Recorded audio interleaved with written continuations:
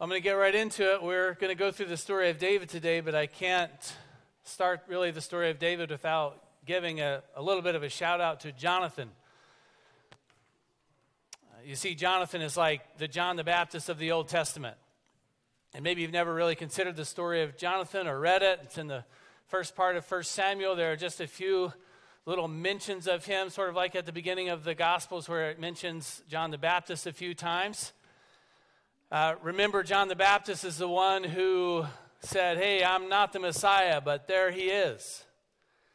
And when John was in prison and was wondering where Jesus was in his life, he said, "I must become less and less, and he must become more and more."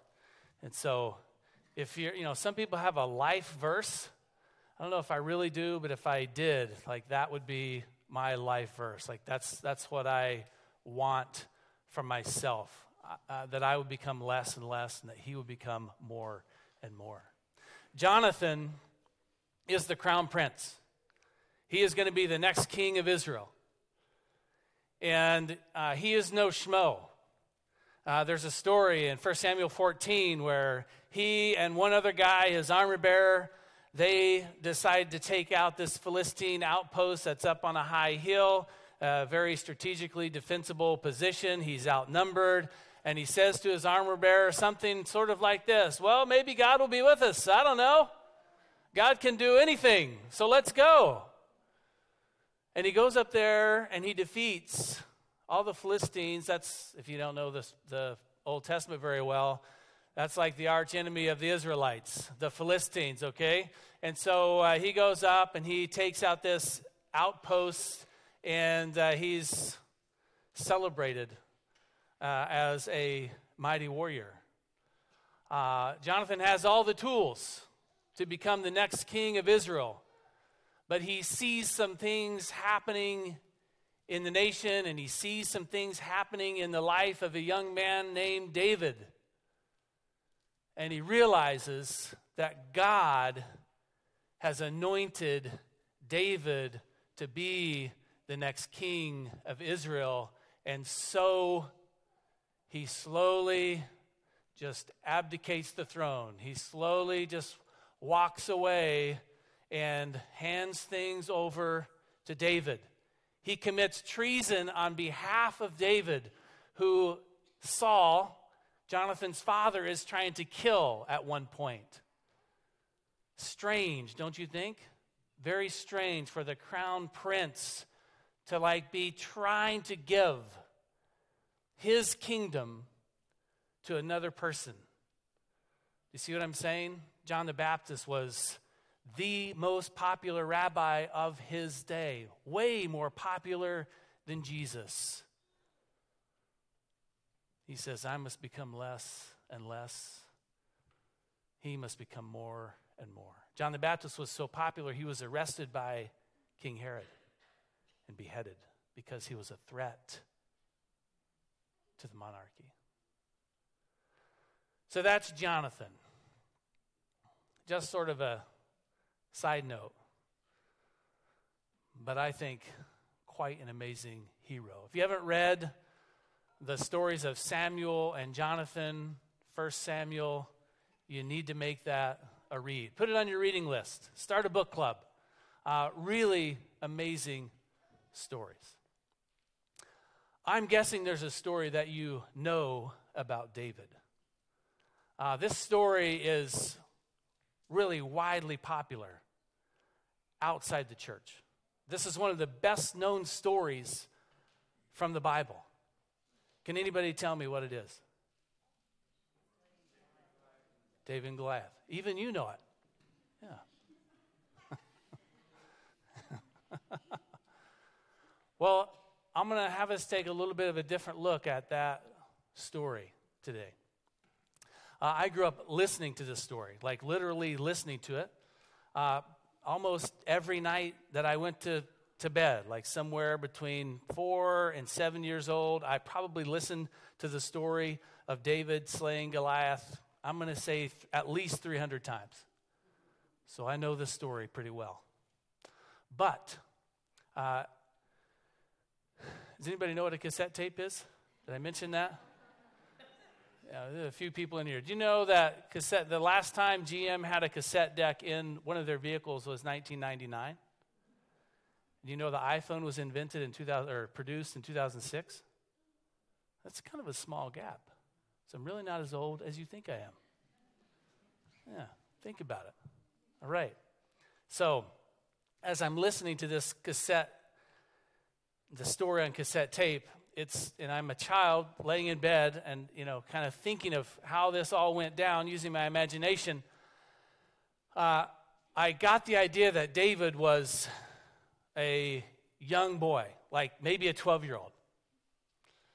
Later on, as I grew up, I was told from different people that he was probably a teenager. Well, I'm going to take us to 1 Samuel chapter 16, and we'll start in verse 14. It says, "Now the Spirit of the Lord had left Saul, and the Lord sent a tormenting spirit that filled him with depression and fear." Whew. That's a theological conversation right there.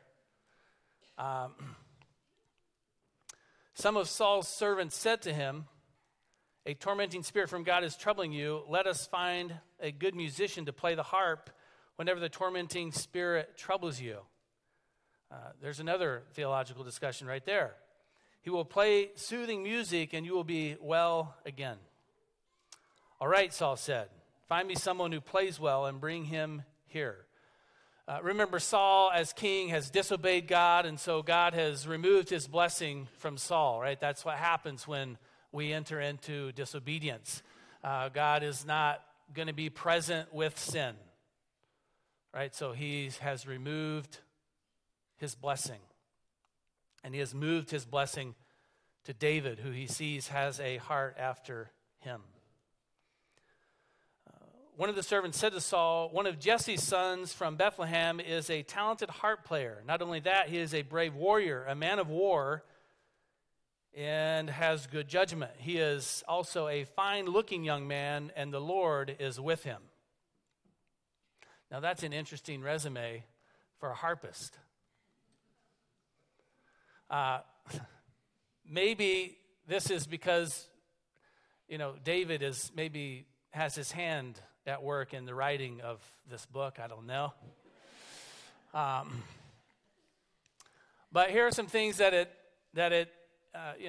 we should think about. One is the use of music to defeat the enemy. Martin Luther said, second to the Word of God, the Bible, music, and he was referring to the music of the church, worship music. Music is the second best weapon. Isn't that interesting? We're not Lutheran, but we can still respect some of the things he said.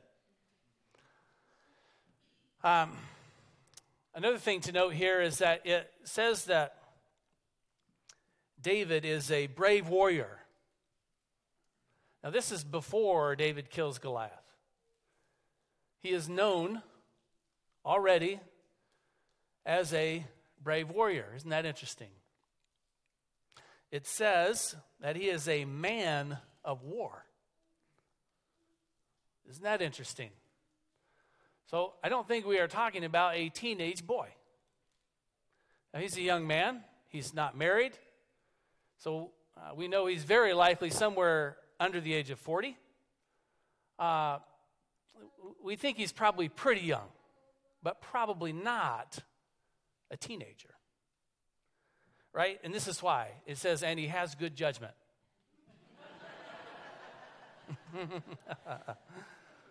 Oh, I love the Bible.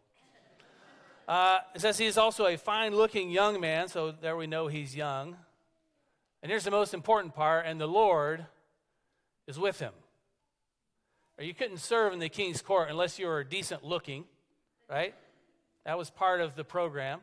So we know David's not ugly, right? He's acceptable in the court. But the most important thing is, and the Lord is with him.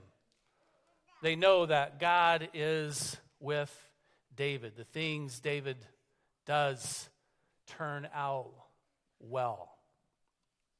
So, how does that change the story of David and Goliath? It changes a lot for me, at least from when I was a child listening to that cassette tape of the children's story version. It changes a lot for me. Let's move forward in the story just a little bit. Chapter 17. If you're not familiar with the story, I'll fill in just a few gaps to bring you along. The Philistines were famous for having a few towns in their area where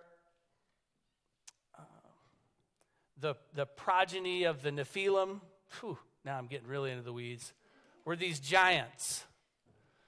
And these were huge men.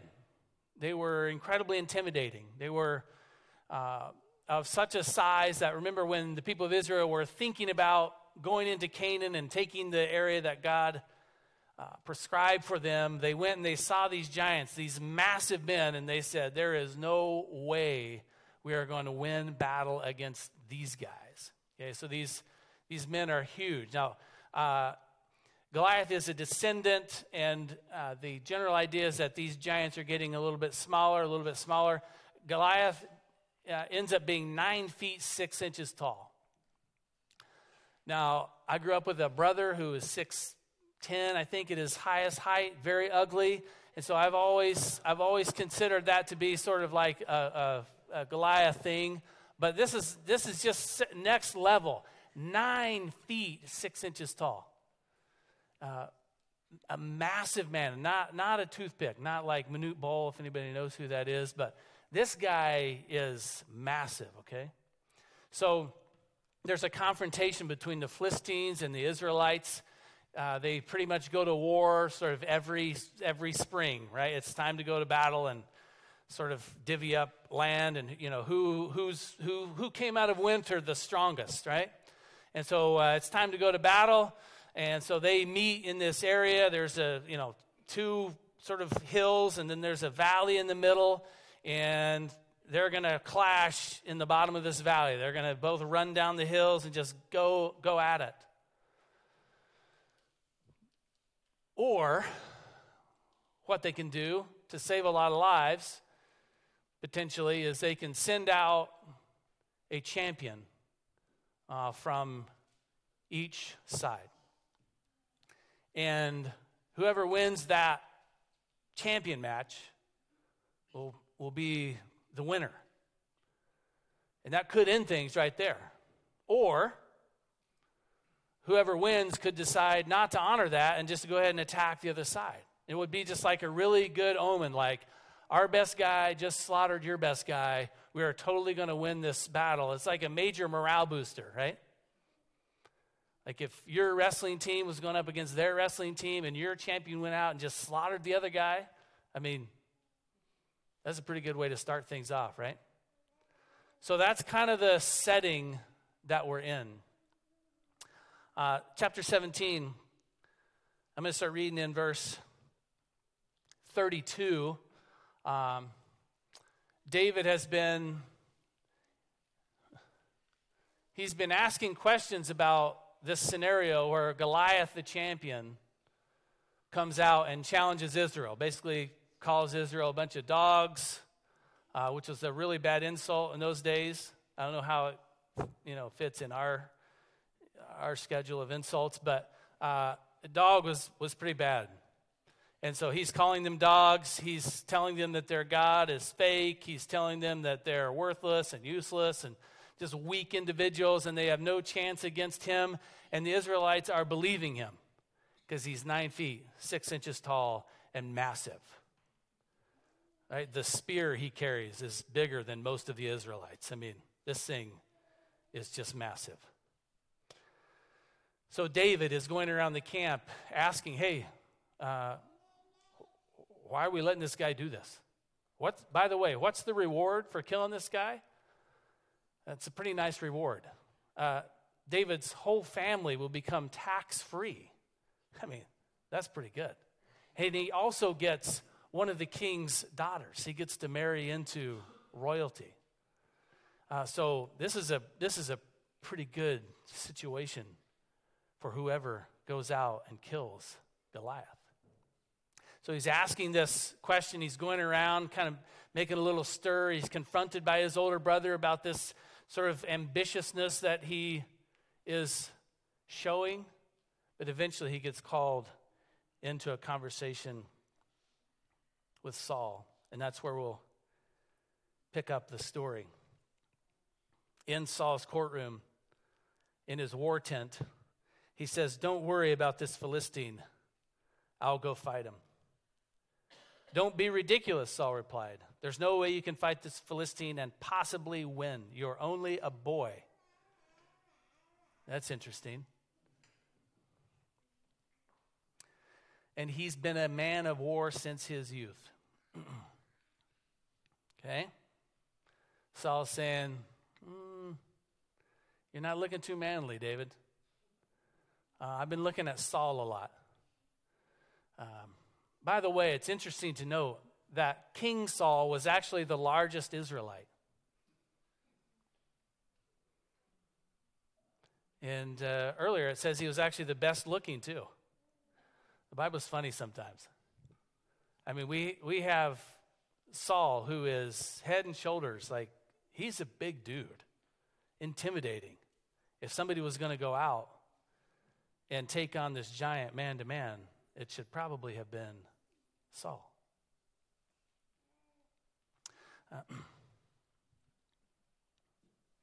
There's no way you can fight this Philistine, right?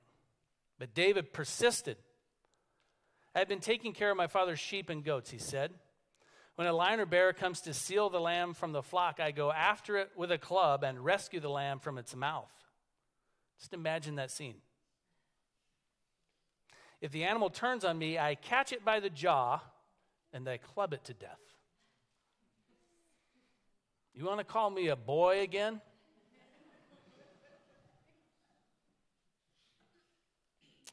"I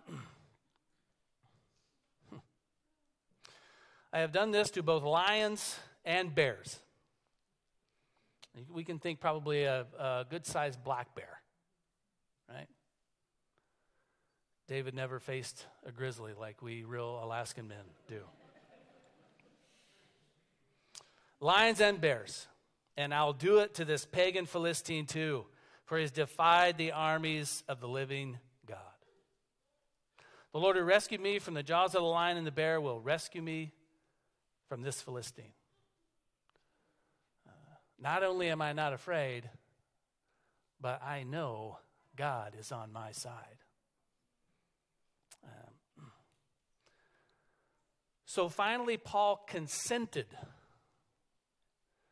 Isn't it interesting that David needs to go ask permission to fight Goliath? That Saul needs to consent? The reason is because this has massive implications for whether or not the Philistines go into slavery or whether or not they are the conquerors. This actually has a lot of implications for King Saul himself. King Saul knows that he does not have the heart, the courage, the bravery to go and fight Goliath. In many ways, he is trusting David with his life.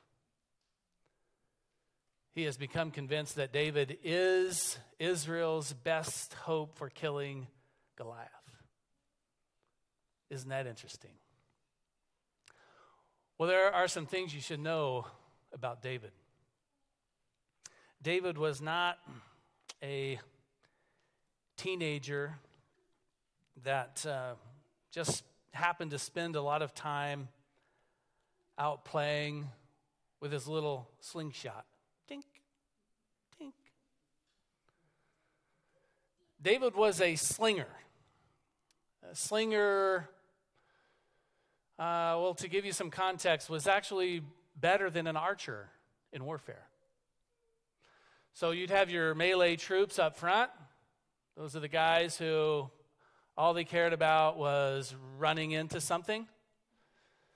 And then behind those guys, you would have your archers, right? Archers had an accuracy in these days of a maximum of about 200 yards.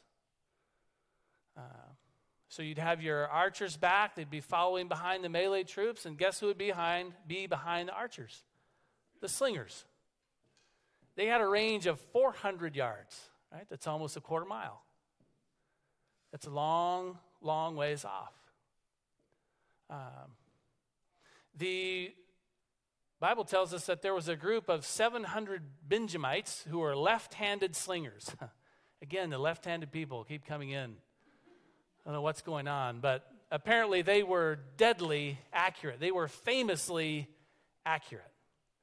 Do you imagine 700 stones being thrown into a group of oncoming soldiers? Now, it says that he went down to a riverbed and he chose 5 smooth stones. And as a kid, I always thought anytime you go to a riverbed and choose stones, you're choosing skipping stones, like the disc type that skim across the water very well. If you don't know how to skip a rock on a river, please let me know. I can give you instruction. But these are not the types of rocks that David picked up. He picked up round rocks. There have been a lot of archaeological digs that have discovered massive stockpiles of round rocks. In some cases, the ammunition was made like little clay pottery balls, and they were made in different sizes. Each army would try to sort of universalize the size of stone that they had. That makes sense, right? So that any slinger could pick up any stone, and it would be, basically the same, right? Roman historians talk about slingers that were so accurate that it was not a matter of whether or not they would hit you in the head. It was a matter of where in the head they wanted to hit you. Getting the idea? Now we know from our day that a pitcher throwing a baseball without the extra speed of a sling can throw somewhere between 100 and 118 miles per hour. Does anybody know baseball trivia? Anybody watch baseball anymore? Nobody. 105? That's a good guess. Is that Roger Clemens or Nolan Ryan? Do you know? Okay, nice. Okay. You guys should start watching baseball. It's a great sport. So that is just with regular human mechanics. And when you add in the sling, you get a lot more velocity. So does this change the story of David and Goliath for you? David knows he's going to win this battle.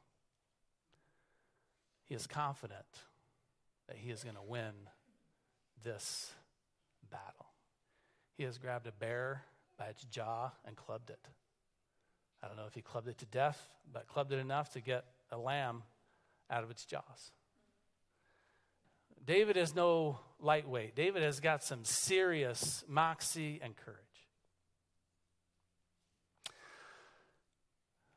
Chapter 17, starting in verse 48.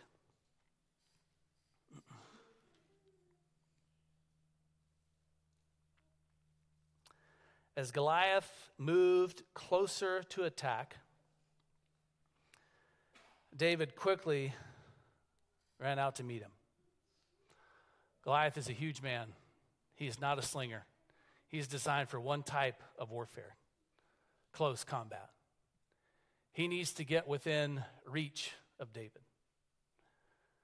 David knows that he is safe. There is no way Goliath can catch him. David is quick. David runs after lions and bears. He is fast. Some people think that Goliath was actually a little bit blind, maybe close to blind, at least had poor sight.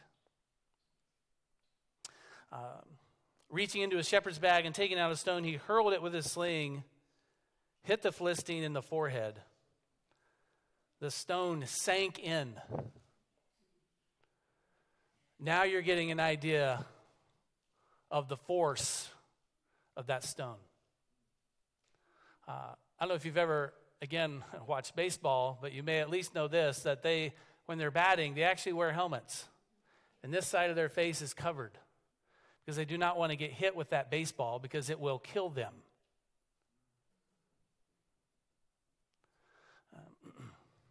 Where was I? This stone sank in. Thank you. And Goliath stumbled and fell face down on the ground. So David triumphed over the Philistine with only a sling and a stone, for he had no sword. Then David ran over and pulled Goliath's sword from its sheath. This is a massive sword. Teenagers not likely to do this. And David used it to kill him and cut off his head. A little bit gruesome.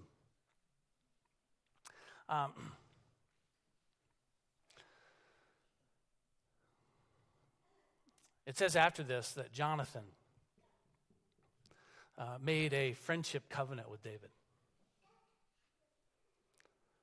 Now remember, Jonathan is no lightweight. Jonathan has some serious courage. And he sees in David somebody who he can follow. He sees in David somebody who gets it, who gets that God is on their side. And so he is unafraid.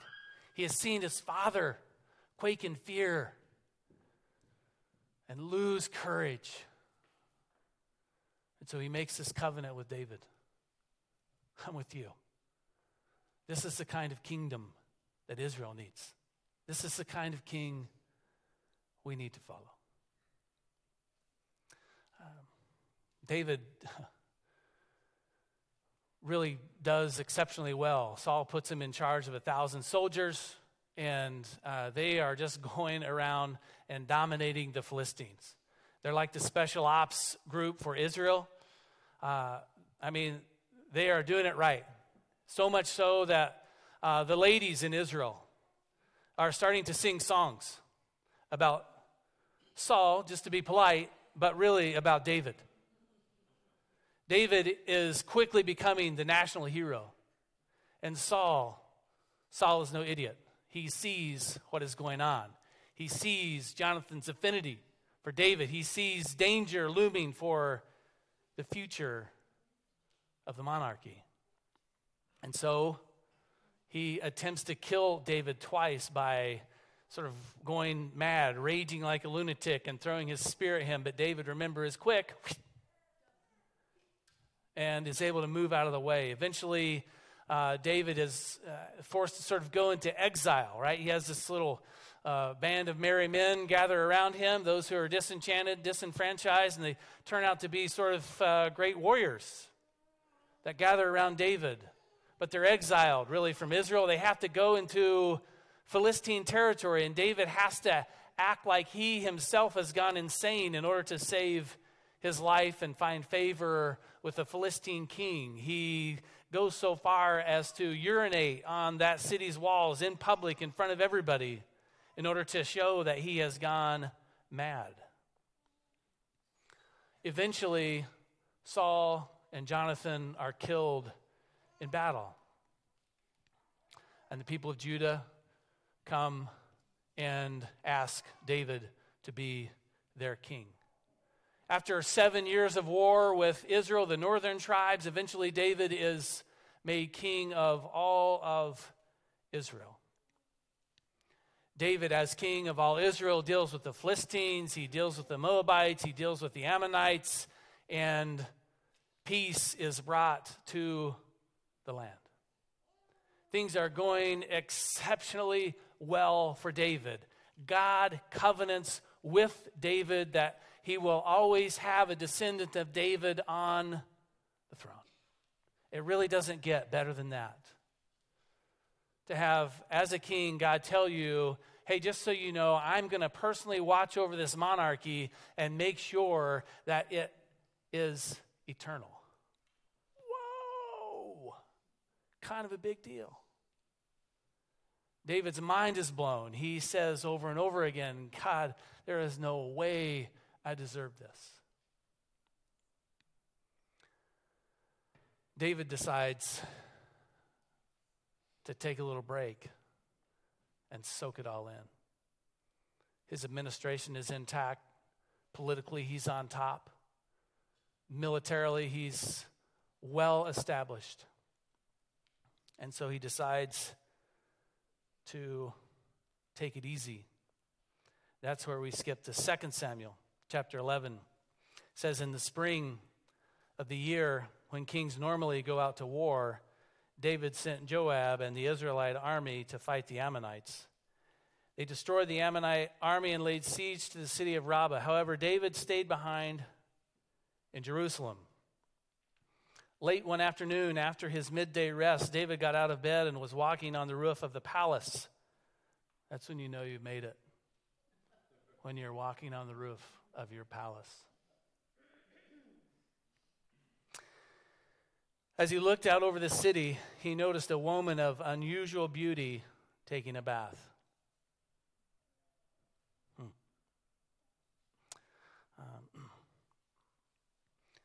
This is where things go really poorly, not just for David, but for Bathsheba, and especially for her husband, Uriah.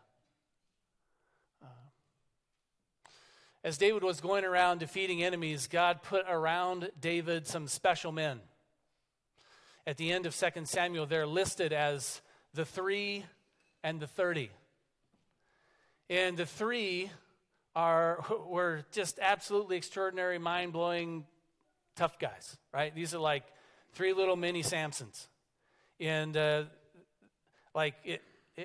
sort of gives us the impression that David and those 3 could have like just taken on a whole army.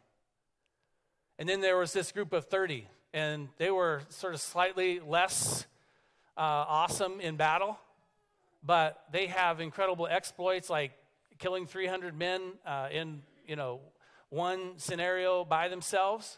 I don't know if you've ever thought about doing that before, but I'm thinking that takes a lot of effort in hand-to-hand combat.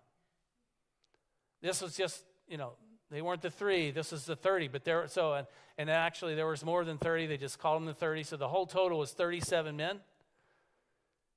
God had brought around David to be like this incredible team of conquerors. Uriah, the husband of Bathsheba, was one of those 37. David goes down a very dark hole. David has Bathsheba come to his palace. They do what you think they might do. And Bathsheba becomes pregnant. So David brings Uriah the Hittite home on some R&R, hoping that things will happen, the whole thing can be covered up. Doesn't work because Uriah is so devoted to David that he refuses to go in and be with his wife because his army is at war and he will not receive any of the pleasures of being home. Incredible integrity. David goes to plan B because he's already gone into the wormhole. He goes to plan B. He tells Joab to set Uriah up in a trap, to withdraw, to leave him on his own. And even though he is one of the 37 mightiest men of Israel, they pin Uriah up against a wall in an absolutely overwhelming situation, and he is killed in battle. David is now an adulterer and a murderer. As soon as Bathsheba's time of mourning is done for Uriah, David invites her back to the palace, and she becomes one of his wives. This is a man after God's own heart. How could that be? Sometimes people are deceived by the enemy. I don't know if you're aware of this part of the story or not. But sometimes people who love God dearly are deceived by the enemy. Sometimes humans are frail and weak and in need of the true king. David, who full of courage, full of confidence in God, full of spiritual zeal, full of righteousness, slays Goliath and completes the conquering of Israel, has a moment where he's weak. And once he falls into that trap, he tries to struggle to get out of that trap and ends up committing murder because he is ashamed of what he has done. There's no way he can face Uriah and confess his sin. So God sends Nathan, the prophet, into David's courtroom to tell David a story of deep injustice that David becomes irate over and wants to see the man who has committed this crime. And Nathan, the prophet, points his finger at David and says, "You are that man." And I'm going to read to you the most important verse in David's life. Chapter 12 and verse 13, it says, "Then David confessed to Nathan, 'I have sinned against the Lord.'" David has options. Remember, he is the king of Israel. If he wants your daughter as his wife, she becomes his. David's power is virtually unlimited, short of a coup, which he staved off twice after this happened because God allowed some things to happen in his life. Even though God forgave him, there were still some consequences to bear. David could have ordered for Nathan the prophet to be killed for accusing him of such madness.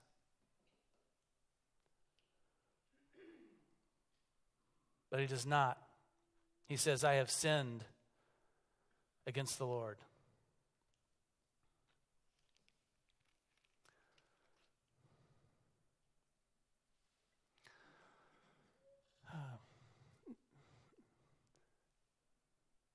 Maybe you identify with that. I know I do. One of the reasons, the bigger reason why I love the story of David is this. I mean, I like the giant falling, don't get me wrong. And I could put that cassette tape in again and listen to that story all day long. I like when giants fall. But I identify much more with this part of the story. And maybe you identify with that as well. Maybe it's appropriate for you to say right now in your heart, "I have sinned against the Lord." There's good news for you. There's really incredible news for you. In fact, it's something we call the good news. Right? I mean, really, the story is all about this thing. And that is that Jesus came and he died for us and became the atoning sacrifice for us. He took away all the punishment of sin and took it upon himself so that you and I might have freedom in Christ. So that you and I might be able to say to God, "Forgive me," and know that we would be forgiven, that we will be forgiven. And to just prove that God is who he said he was, Jesus raised from the dead on the third day. And as Christians, we believe in these things. That Jesus is the Savior of the world. There's a story later on in David's life. Absalom has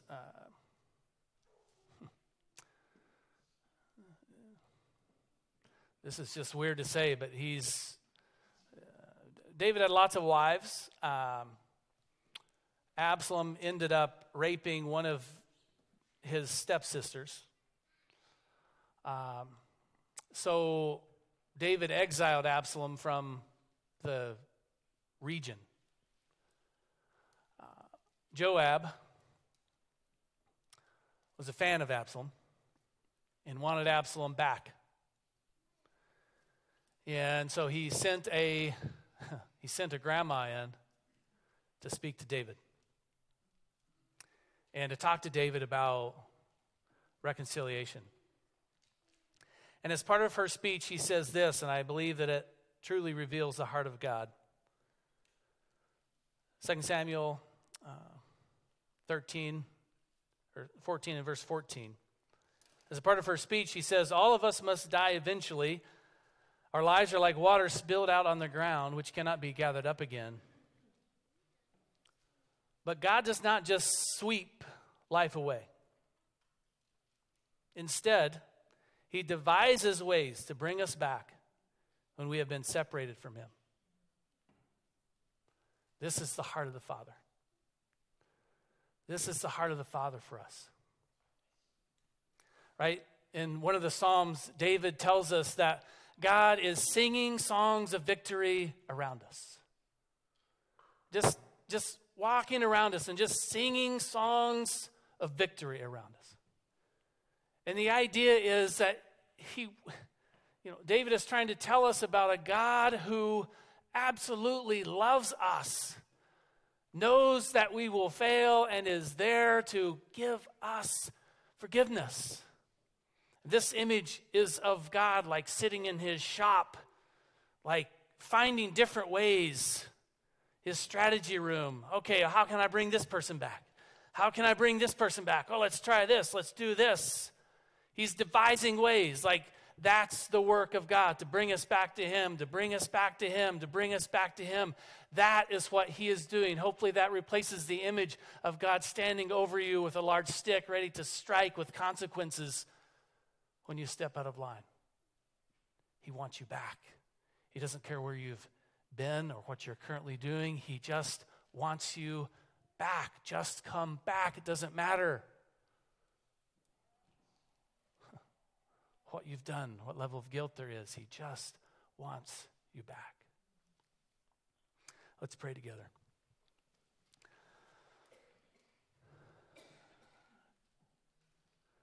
Father, we ask that you would fill us with incredible courage to do the things that you have called us to do, that your Spirit would anoint us, would be upon us to fulfill the purpose for which we have been created. Father, we ask that you would forgive us of our sin, and we celebrate today that you are faithful to forgive us and cleanse us from all unrighteousness. Father, we pray that we would do everything we can to help you in your work of devising ways to bring people back. Anoint us in that, we pray. In Jesus' name, amen. Cole Colander, if you would come on down. Worship team, if you guys want to join us.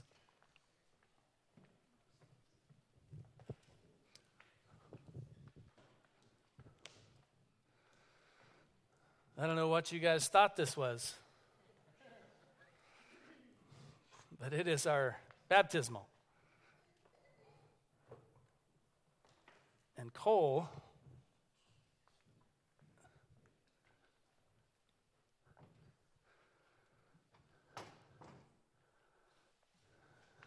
wants to be baptized.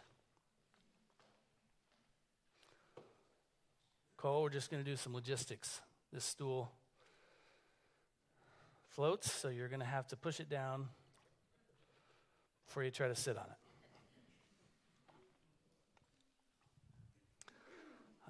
Cole, if you just want to stand here.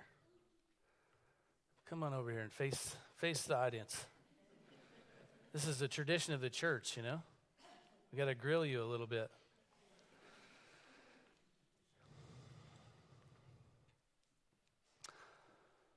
Cole, in keeping with the example of Jesus, you have presented yourself this day that you might receive the sacrament of baptism. Baptism is not itself the door to salvation, but rather is an outward sign of the new birth which God has wrought in your heart. It proclaims to all the world that you have taken Christ Jesus as the Lord of your life, and that it is your purpose always to obey him.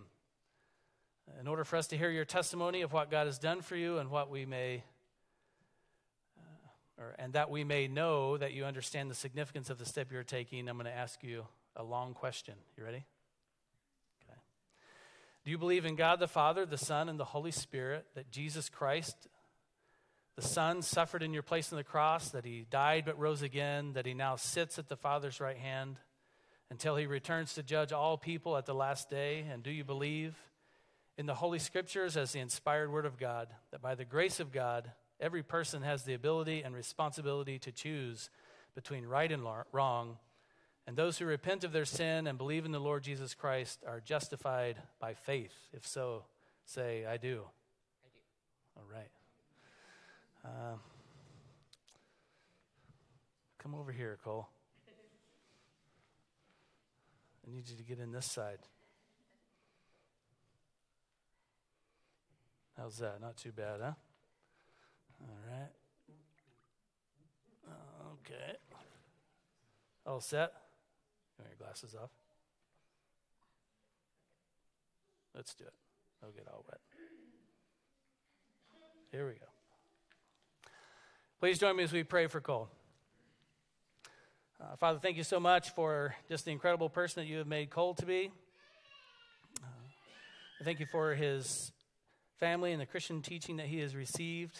We thank you, Lord, that he has been paying attention and that he has decided to follow you, to give his life to you, to proclaim loyalty to you. So, Father, we pray for your great blessing upon him. We baptize Cole in the name of the Father, the Son, and the Holy Spirit.